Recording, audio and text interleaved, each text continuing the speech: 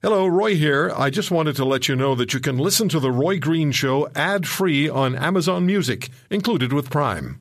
Mom deserves the best, and there's no better place to shop for Mother's Day than Whole Foods Market. They're your destination for unbeatable savings, from premium gifts to show-stopping flowers and irresistible desserts. Start by saving 33% with Prime on all body care and candles. Then get a 15-stem bunch of tulips for just $9.99 each with Prime. Round out Mom's menu with festive rosé, irresistible berry chantilly cake, and more special treats. Come celebrate Mother's Day at Whole Foods Market. So the cost of food in this country continues to rise. You have no trouble getting that information from people who go food shopping. It's usually volunteered. And I understand it's not likely to change for the better for a while. There's also in the United Kingdom some concern about government ministers saying that the security of the food supply lines is not guaranteed, as store shelves in some areas are bare or almost bare, and it's the result of something called the pingdemic. I had a conversation about the cost of food a few days ago, and I was told that the cost of basic food has risen sufficiently sharply that it's changed the life for the family of the person I was speaking with, sufficiently so. They're considering whether they can afford a vacation before the end of the next month. Professor Sylvain Charlebois joins us. He's a professor of food distribution and food at Dalhousie University in Halifax, Nova Scotia. His research is food supply chain management, and in April, the professor predicted a $700 increase in food cost for the average Canadian family this year. Professor Charlebois, thank you for coming back on the program. Does that $700 figure still hold? Unfortunately, yes. Actually, our forecast was actually published in December with Canada's Food Price Report. So every year with the University of Guelph, the University of Saskatchewan, and the University of British Columbia, we actually released Canada's Food Price Report. It was our 11th edition. And for 2021, we were expecting the highest increase in 11 years, so almost $700 per family. And now we're into July, almost in August, and we're very, very comfortable with our forecast. Unfortunately, we were expecting prices to go higher, particularly at the meat counter, with bakery products and vegetables as well. And the two major factors affecting all of this, obviously, there's COVID. COVID is basically making everything more expensive across the supply chain from both ends of the food continuum. And the other factor, of course, is climate change. With droughts, there's a lot of reports out there suggesting that Mother Nature is not necessarily cooperating with farmers in some areas, which is really pushing commodity prices higher these days. If you're a farmer and you have something to sell, you make good money, but the problem is that a lot of farmers won't have anything to sell, which is why, prices are going up. Yeah, so when you talk about climate, and I've read and seen reports of what's going on in Western Canada, and it's not a good thing with the drought. Is there a silver lining in this somewhere, or are we just looking at a different paradigm? Well, droughts aren't new out west. You talk to any farmers, they are fully aware of climate change and drought spells and things like that. And actually some farmers actually deal with floods on the other side of the spectrum. What's really unusual this year is the intensity of the heat. You're seeing areas in Canada with 50-degree weather. This is something we've never seen before, and it's getting hotter. And what's going on out in fields is that some grains are actually just burning, essentially. So the quality, if you can harvest anything, quality could be compromised. So, the silver lining is basically this: not all farmers will be affected by what's going on, and they'll make actually good money. But unfortunately, a lot of farmers won't make good money. The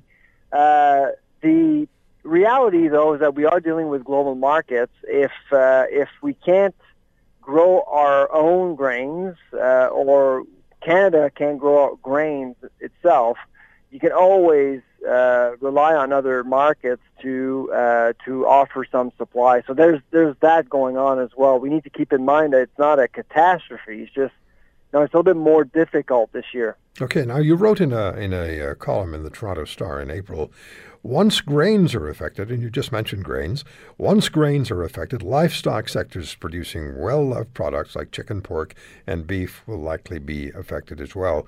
Are grains core to, pretty much everything?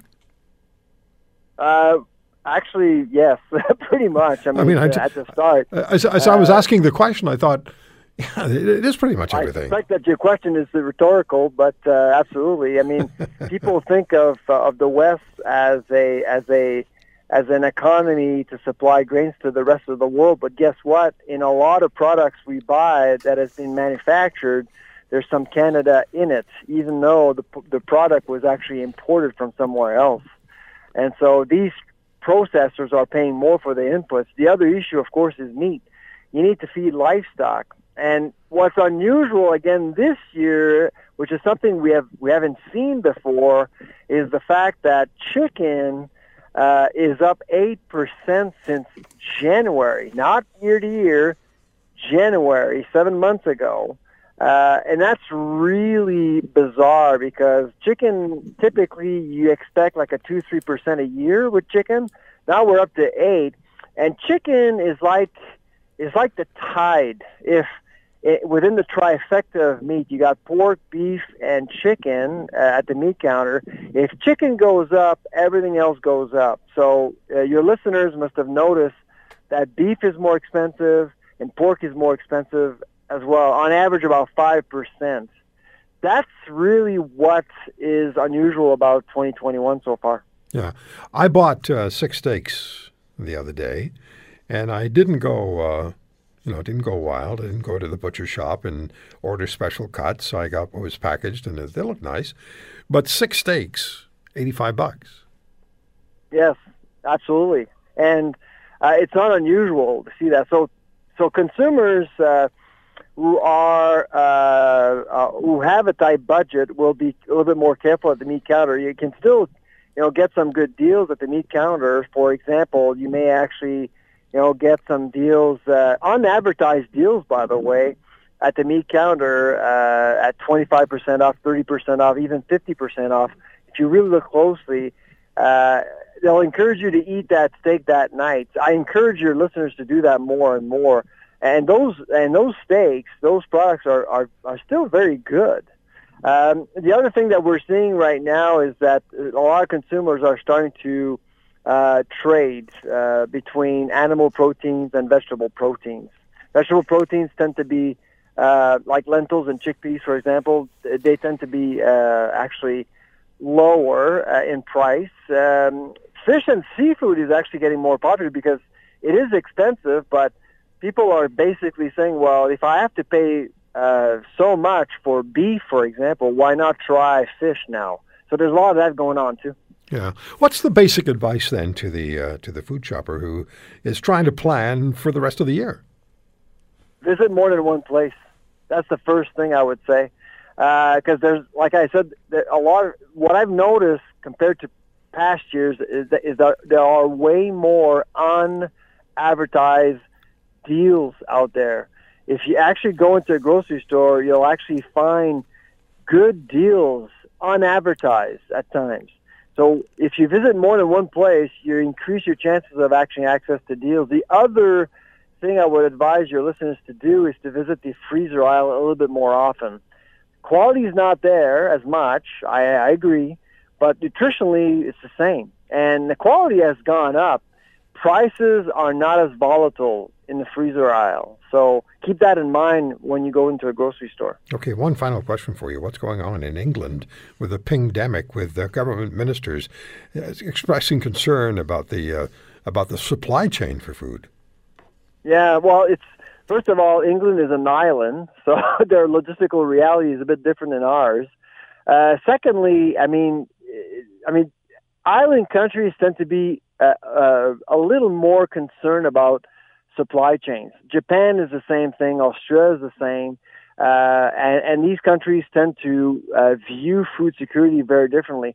We're pretty lucky in Canada. We have access to safe, products, safe food products. Our supply chains are reliable. We saw that last year with the panic buying. There was still food a few days later. I mean, we have an unbelievable food industry. And keep in mind, Roy, that relative to income, Canadians still have access to one of the cheapest food baskets in the world. Even though prices are going up 5%, I agree, it's a bit rough for people, but still today in 2021, Canadians have access to affordable food compared to other countries. This phenomena happening right now is affecting everyone in the Western world, not just Canada. If you want to hear more, subscribe to The Roy Green Show on Apple Podcasts, Google Podcasts, Spotify, Stitcher, or wherever you find your favorites. And if you like what you hear, leave us a review and tell a friend. I'm Roy Green. Have a great weekend.